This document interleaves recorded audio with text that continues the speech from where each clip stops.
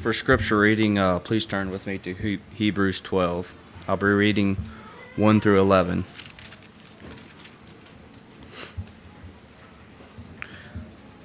I'll be reading from ESV. Therefore, since we are surrounded by so great a cloud of witnesses, let us also lay aside every weight and sin which clings so closely, and let us run with endurance the race that is set before us, looking to Jesus, the founder and perfecter of our faith, who for the joy that was set before him endured the cross, despising the shame, and is seated at the right hand of the throne of God. Consider him who endured from sinners such hostility against himself, so that you may not grow weary or faint-hearted. In your struggle against sin, you have not yet resisted to the point of shedding your blood. And have you forgotten the exhortation that addresses you as sons? My son, do not regard lightly the discipline of the Lord, nor be weary when reproved by him. For the Lord disciplines the one he loves, and chastises every son whom he receives. It is for discipline that you have to endure.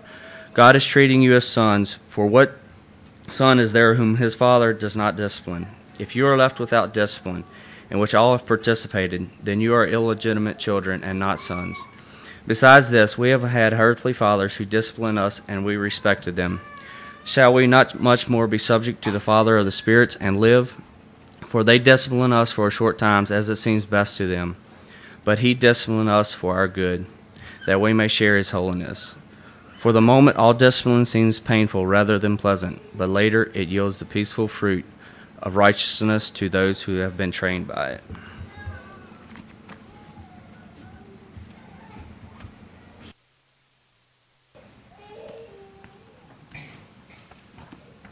And now turn in your Bibles to 1 Timothy chapter 4 for our sermon this morning.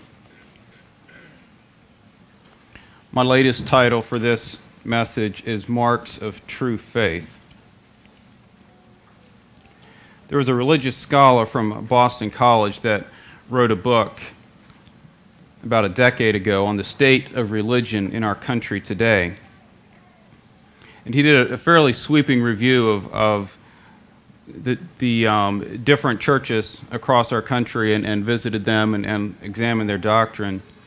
And he writes from a secular perspective, but in the first chapter he says, American religion has never existed in practice the way it is supposed to exist in theory. American religion has never existed in practice the way it is supposed to exist in theory. And while he was referencing mainline Christianity, the question I raise is could he say the same thing about our church today? And as Anabaptists, we've historically embraced a radical faith, a faith that takes the teaching of Jesus and of Scripture seriously. But is the life we live 7 days a week consistent with what we say?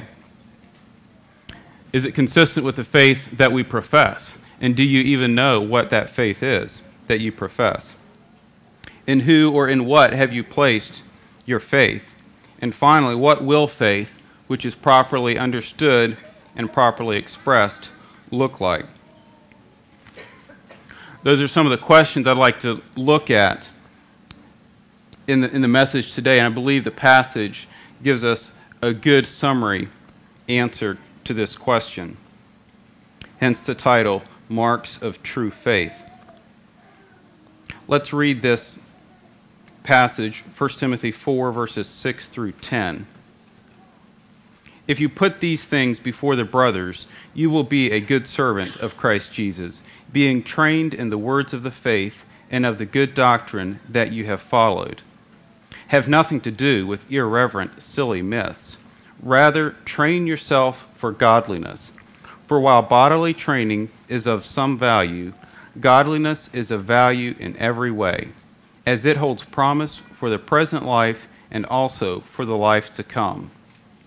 The saying is trustworthy and deserving of full acceptance. For to this end we toil and strive, because we have our hope set on the living God, who is the Savior of all people, especially of those who believe. Now, as we know, this letter is written by the Apostle Paul to young Timothy, who was leading the church here at Ephesus. And Paul is nearing the end of his ministry and will shortly face death for his faith in Christ. But he's concerned that the next generation of leadership continues in the true faith.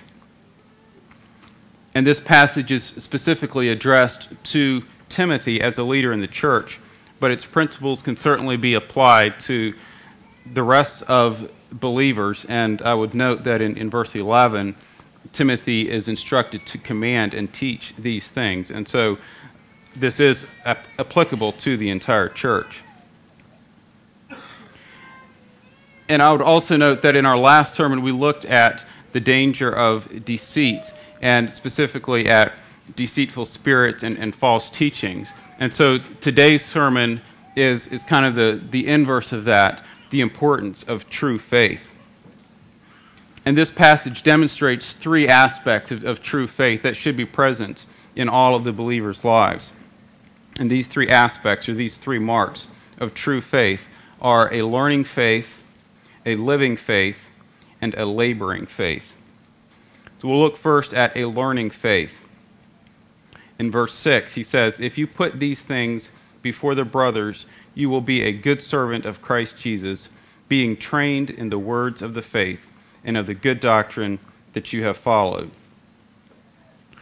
So the antidote that he presents to the false teaching that he warns about is not to study and outline every single false teaching that is present, but it's to develop an understanding, a deep and a broad understanding of the truth, an awareness of the truth, so that when false teaching is presented or encountered, we understand that it's false teaching. We've probably all heard the illustration of how the FBI trains the people who are experts in counterfeit currency. The way they learn how to do their trade is to practice handling real money, and so that when they find that the counterfeit, they can recognize it. And the same concept was used when I was in school doing medical training. We did lots of physical exams on each other and practice listening to heart and lung sounds, or doing eye and ear exams on people who were healthy, so that we could have an awareness of what normal exams are like. And so when something is abnormal, we know what it is and know what it looks like. So Paul is telling Timothy here to be trained in the words of the faith and of the good doctrine that he has followed. And I would note that the ESV uses the word train in verse 6 and again in verse 7 and 8, but it's not the same word that's used here in verse 6. The better word is the word nourished, which is used in the King James. But the tense of the word is better reflected in the ESV, the being trained or the being nourished. It's an ongoing activity. It's not something that has been completed in the past. And we know that Timothy was trained in the Scriptures from a young age. We see in 2 Timothy 3, he says, "But as for you, continue in what you have learned and firmly believed, knowing from who you learned it, and how from childhood you have been acquainted with the sacred writings, which are able to make you wise for salvation through faith in Christ Jesus." And so what we know about Scripture matters. Paul tells Timothy again in 2 Timothy, "Do your best to present yourself to God as one approved, a worker who has no need to be ashamed, rightly handling the word of truth." And so the way we handle the word of God, our knowledge of the word of God is important, because if we have an incomplete understanding of the story of God's plan for man, and then we will mishandle it, we will use it incorrectly. And so the content of our faith matters. That's the point that I'm trying to bring out. We need to know what we believe. If we're putting our faith in the wrong things, it will not nourish us, and our faith will not survive. But this isn't just an academic pursuit of biblical trivia. A thorough knowledge of the words of the faith results in good doctrine. And good doctrine basically means that set of teachings that we follow, that guides the way we live our lives. And the way we live our lives needs to be shaped by the truth of Scripture. And this isn't just for the elders, it's for everybody, and it begins at a young age. And so our families need to be nourished in the words of the faith. Our children need to be saturated with the truths of the faith. And certainly this happens at various levels, either in Sunday school or our Christian school, but we must not neglect it in our homes. We can't neglect it in our homes and expect the church to do all the training. Fathers have the responsibility in Ephesians to bring up their children in the nurture and admonition, or the discipline and instruction of the Lord. But while it starts in the home with training our children, it doesn't end with getting a high school or even a college diploma. It's an ongoing journey that every one of us needs to be on. We need to be constantly nourished in the words of the faith. And part of this is about gaining a better understanding of the story of God, the story that God began at creation and that continues now, and so that we have an understanding of our place in God's story. So we need to understand the story of fall and redemption, from Adam to Noah to Abraham and David. We need to have an awareness of the kingdom of God on earth and of his ministry of reconciliation of all things to himself. We need to have an understanding of our sinfulness and of God's holiness. And this all comes from learning about God's truth in his scriptures. And so if we're nourished and fed in these faiths, it will affect our perspective of our Monday to Friday work, the way we interact with our neighbors, and the way we interact with those that we worship with on Sundays. But on the other hand, if the faith is just a habit you have, if it's just something that you do because you've always done it, or because you're expected to do it, and then it's not necessary to be nourished in these words of faith. Your faith is already well defined in its own little box, and you really don't need it to interfere with anything else in your life. And you'd rather not be bothered to learn anything because it might mess with the little categories and boxes that you've created to manage your life. But if this is your faith, it's not a learning faith. It's an idol, or as the beginning of the chapter calls it, it's deceitful and insincere. But sometimes our faith is stale and feels dry and meaningless because we want it that way. We really don't expect it to disrupt our lives. But other times, we'd like for it to feel more significant, but we can't quite make it happen. We wonder what we're doing wrong or what's happening, that God doesn't feel close or real, or why we feel so empty. But a few comments on that. We know that our feelings are not the source of truth. And just because God feels distant, or conversely close, for that matter, does not mean that he is. And so part of the solution to being distant from God, whether it's real or perceived, is to treasure, to partake, and to be nourished, to be fed in the words of the faith. And if you're just wanting God to speak to you, if you want God to speak to your heart, all you need to do is open your Bible. He has spoken. He has revealed himself through the Word made flesh and the Word made text. And so we have a real gift with the written Word that we need to treasure, and we need to make it our duty to learn what he tells us about himself. And it's also been interesting during the Anabaptist history class that we're listening to in our Sunday school hour. He comments that before the Reformation, the Bible wasn't available to the common people, and even the priests spent most of their time studying the doctrines of the church rather than actually studying the Bible. And one of the early reformers before the Reformation was John Huss, and he was a preacher, but when he began seriously studying the Word of God, it transformed his life and it transformed his preaching, and he drew great crowds to his church as he preached the Word of God. But eventually he was burned at the stake for failing to teach the doctrines of the church. And the comment that Walter Beechey made on Huss was that when the Bible is studied sincerely, we encounter God. So a learning faith will be alive, which brings us to our second point. True faith will be a living faith. And let's look at verses 7 and 8. Have nothing to do with irreverent, silly myths. Rather, train yourself for godliness. For while bodily training is of some value, godliness is of value in every way, as it holds promise for the present life and also for the life to come. So he says, have nothing to do with. This is a very forceful rejection. When we have intentionally studied and grown in our knowledge of what is true, we will recognize what is not true, and we will need to reject and forcefully turn away from the untruth. And this phrase, silly myths, some versions translate it old wives' fables, and it's not necessarily referring to anything in particular. It's kind of just a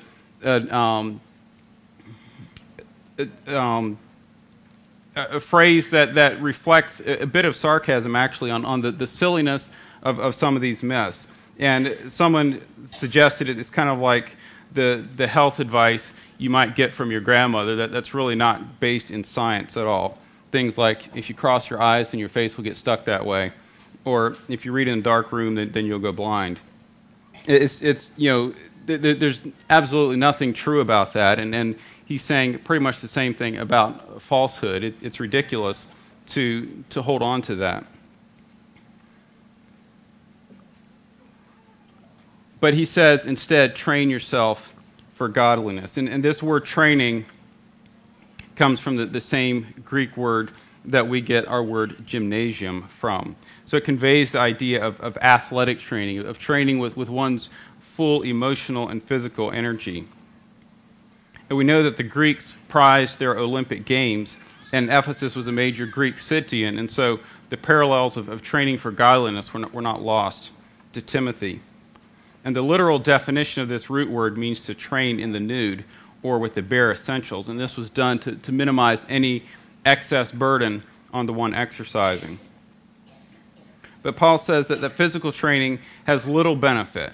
He doesn't say it has no benefit, and he doesn't say it's a bad thing, but compared to the godliness that he is calling us to, athletic training, physical training, has little value. But before we talk about how we might exercise ourselves to godliness, we should clarify what is meant by the word godliness. One definition put it this way: if the highest attribute of God is his holiness, then the highest attainment of man is to pursue a godlike holiness. Godliness, then, is the heart and soul of spiritual character. And so I think that considering godliness as a character trait can be helpful in thinking about what it is and how to develop it. And if you spend any time around young children, you know that it takes time and energy to develop their character. If we did nothing at all to shape their character, we would have a bunch of difficult and unpleasant kids around here. But with the training, discipline, and example, even young children can learn basic skills of respect and decency. And godliness is kind of the same way. It's also developed over time with intention and with training. But it's also important to recognize this is not the same as justification, which is the act of God which declares us righteous and forgiven on the basis of the sacrifice of Christ and our faith in him. The works that we are called to do are on the basis of our salvation, which has been completed in Christ. But the Scriptures do assume that one who has believed in Christ, one who is a believer, will go on to growth in maturity. 2 Corinthians 7:1 says, "Since we have these promises, beloved, let us cleanse ourselves from every defilement of body and spirit, bringing holiness to completion in the fear of God." And there's a number of verses that we could look at to define godliness, but there's some familiar ones that I'll just read.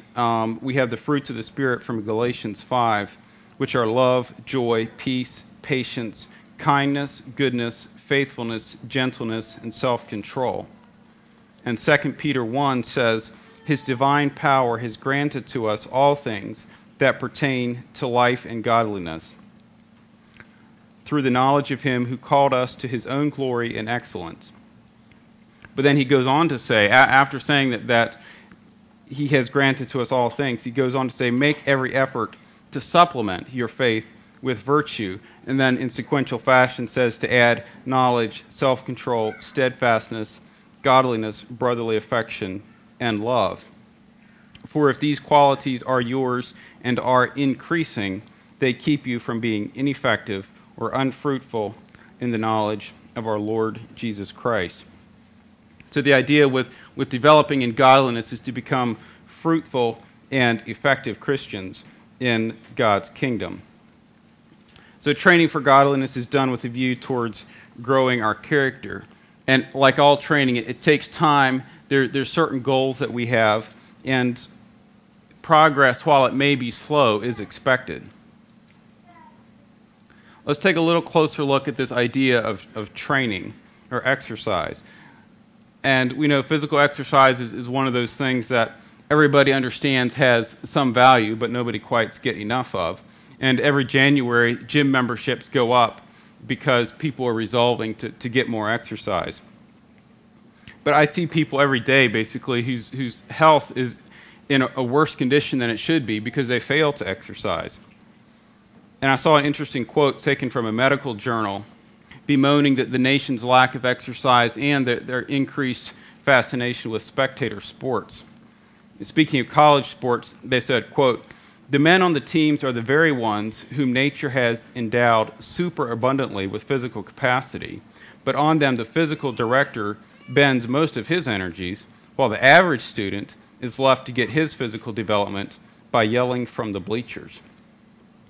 And interestingly, this was published in 1905, and I don't think we've gotten any better since then. And in fact, next year, the National Institutes of Health is beginning a $170 million study that lasts for 6 years and involves 3,000 people. And basically, they're going to take blood, fat, and muscle samples from them before and after they exercise and over the length of the period. And of course, a certain portion of them aren't going to exercise, so that they can be the control group. And the idea is to figure out precisely what changes in your body with certain levels of exercise and where those changes happen. And the basis for the study then is so that you can prescribe exercise to patients with certain maladies, and you have a scientific reason for proving that this particular exercise will help their particular problem. But at the end of their 6-year, multi-million-dollar study, any benefits that they find will still only be good for this life. And that's what Paul says. It has some benefit. And we know that our bodies are the temple of God, and we do need to take care of them, and we're stewards of God's gifts to us. But godliness, the development of our character, the development of qualities that reflects the holiness of God, the ordering of our lives in a way that honors God, that has value in every way, it says, both for the present life and also for the life to come. So this godliness, this character, this holiness, while it comes from God, must be developed and matured and brought to fruitfulness through our active and intentional involvement in the process. So we can't expect to grow in our character and to develop in Christ-likeness without our own engagement and sacrifice. It's like expecting an uncontrolled, untrained 2-year-old to develop into a well-mannered, respectable teenager with absolutely no input while they're growing up. Or like expecting a chubby, wheezing couch potato to win a marathon with no training. And yet, somehow, we find it too easy to let the regular and disciplined training for godliness take a back seat in our own lives when we get busy and expect that by the time we reach our next whatever age milestone that we're looking at, that we'll reach the maturity level that we assume that we'll get to. And as we saw in our scripture reading from Hebrews 12, this will take effort, this will take time, and it will involve discipline from the Lord, but it will yield good fruit. So how do we train for godliness? The verse we read from 2 Peter says, "His divine power has granted to us all things that pertain to life and godliness through the knowledge of him who called us." So the all things that pertains to godliness comes through the knowledge of him who called us. And so how do we grow in our knowledge of him? Well, we talked about that. You can read your Bible and spend time in prayer, because that's how we grow in our knowledge of God. But there's additional ways to exercise godliness. There's other character qualities that we can train ourselves in, that we can exercise in. So how have you trained your kindness or your love or your gentleness or your self-control this week? What exercises have you done to boost those godly qualities in your life? So, for example, you could give up your football game this afternoon or whatever your hobby might be in order to do something nice for your family or your neighbors. And you could be training yourself in self-control and love at the same time. In other words, this needs to impact your life. This can't just be something that you have your little quiet time with coffee in the morning before breakfast, and then you've trained yourself for godliness. It might start there, but there's tangible ways that being a godly person and exercising ourselves in godliness will affect the way that we live.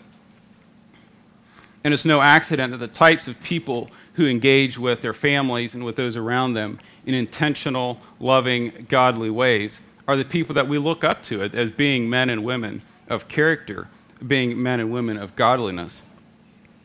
And those people who don't exercise themselves in love and who pursue only their own dreams and are consumed with their own fulfillment and can't be bothered by the messiness of real life around them, you tend not to think of them as people of character. Which brings us to our final point. True faith is a learning faith, it is a living faith, and finally, true faith is a laboring faith. Verse 10, "For to this end we toil and strive, because we have our hope set on the living God, who is the Savior of all people, especially of those who believe." And this verse is better understood if we take a minute to look at the meaning of the word toil. Many translations use the word labor or toil, but it's a difficult word to translate, and it can refer to different kinds of physical or moral suffering or affliction. But in the writings of Josephus, the noun form of this word was almost always used with the connotation of excessive fatigue and exhaustion as a result of battle. In a few other places that we see this word in the New Testament, Acts 20:35, "In all things I have shown you that by working hard in this way, we must help the weak and remember the words of the Lord Jesus, how he said, 'It is more blessed to give than to receive.'" And in Colossians 1:29, he said, "For this I toil, struggling with all his energy that he powerfully works within me." So when he says we toil, he's referring to labor to the point of physical and mental exhaustion. Paul was so committed to the work that he was doing that he was giving himself completely to this. And so there's no room for selfish ambition in a leader. But I would mention that there's a difference between toil and burnout. And the structure of our church leadership needs to be such so that the relief can be given if needed, so that the real mental and physical undoing that results from unmanageable and persistent demands will not end up harming the work of the church. But the goal is, I think, as the church develops in maturity and godliness, the more the church itself will do the work of ministry, as described in Ephesians 4, and the less it will expect the leaders to do all of it for them. I'm going to look briefly at the very last phrase of verse 10, God who is the Savior of all people, especially of those who believe. And there's a bit of controversy about the exact meaning of this phrase, and there's basically two different views that could be taken. One says that it means that God is basically potentially the Savior of all people, because he died for everybody, but he's especially or actually the Savior only of those who believe. But that's not exactly what it says. And so another way to look at it is to have two different understandings of the word salvation, or two different types of salvation that people experience. And so the one type of salvation would refer to a physical or material action that affects the body, and the other type of salvation is the eternal salvation of the body and soul. And this would be consistent with the contrast that he draws between physical and godly exercise earlier in the chapter. And so for an example of physical material salvation, consider Paul's address on Mars Hill when he told the men there, God himself gives to all mankind life and breath and everything. And in Colossians 1, Paul says that Christ is before all things, and in him all things hold together. So there's a sense in which all people at all times are experiencing God's material salvation, whether they acknowledge it or not. That just the fact that they're alive and breathing, and their brain is metabolizing glucose, and their heart is pumping blood, and the earth is still rotating on its axis, and all of those are a direct result of God being actively involved in their world and being their Savior. But to those who believe, to those who accept his sacrifice, and to those who put faith in Christ, he is especially their Savior. He saves them in an additional way through the eternal preservation of their soul and their body. And he says it is hope that empowers us. Because of the hope he has, he is empowered to toil and to strive. And we've all experienced difficulty at some point in our lives. And the longer and the deeper the difficulty, the more important it is to have hope as we continue to struggle with the issues. And so sometimes we just take one day at a time, or one step at a time, or one breath at a time, and we keep taking the next step because we hope, we know that things will get better at some point. And I read a quote that describes hope this way. It says, "Hope is not something that we do to escape the storm. Hope is what we hold fast to as we endure each wave." So we don't have a promise of deliverance from the storms in this life, but our hope is on the living God who will ultimately deliver us. And because we do have hope, we can labor in faith for the maturity of the believers as well as the salvation of sinners. So in conclusion, we've discussed three marks of true faith: learning faith, living faith, and laboring faith. And they're probably developed in that order, although hopefully we keep growing in all of these categories. But where is your faith? Have you, in faith, yielded your life to Jesus for participation in his kingdom? Or are you like the Pharisee who prayed, "God, I thank you that I am not like other men, extortioners, unjust, adulterers, or even like this tax collector. I fast twice a week. I give tithes of all that I get." And so you're just going through the motions of faith, but your faith is in yourself, and you're not living a life of true faith before God or your family and your community. Or are you like the father of the young man who asked Jesus to intervene on his son? "I believe," he said, "help my unbelief."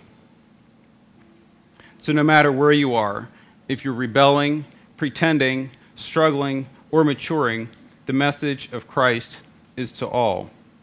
"Come to me, all who labor and are heavy laden, and I will give you rest. Take my yoke upon you and learn from me, for I am gentle and lowly in heart, and you will find rest for your souls. For my yoke is easy and my burden is light." As we place our faith in Christ and yield our whole self to his lordship, he will grow us in a faith that learns, that lives, and that labors, because our confidence is in him. Let's have a song.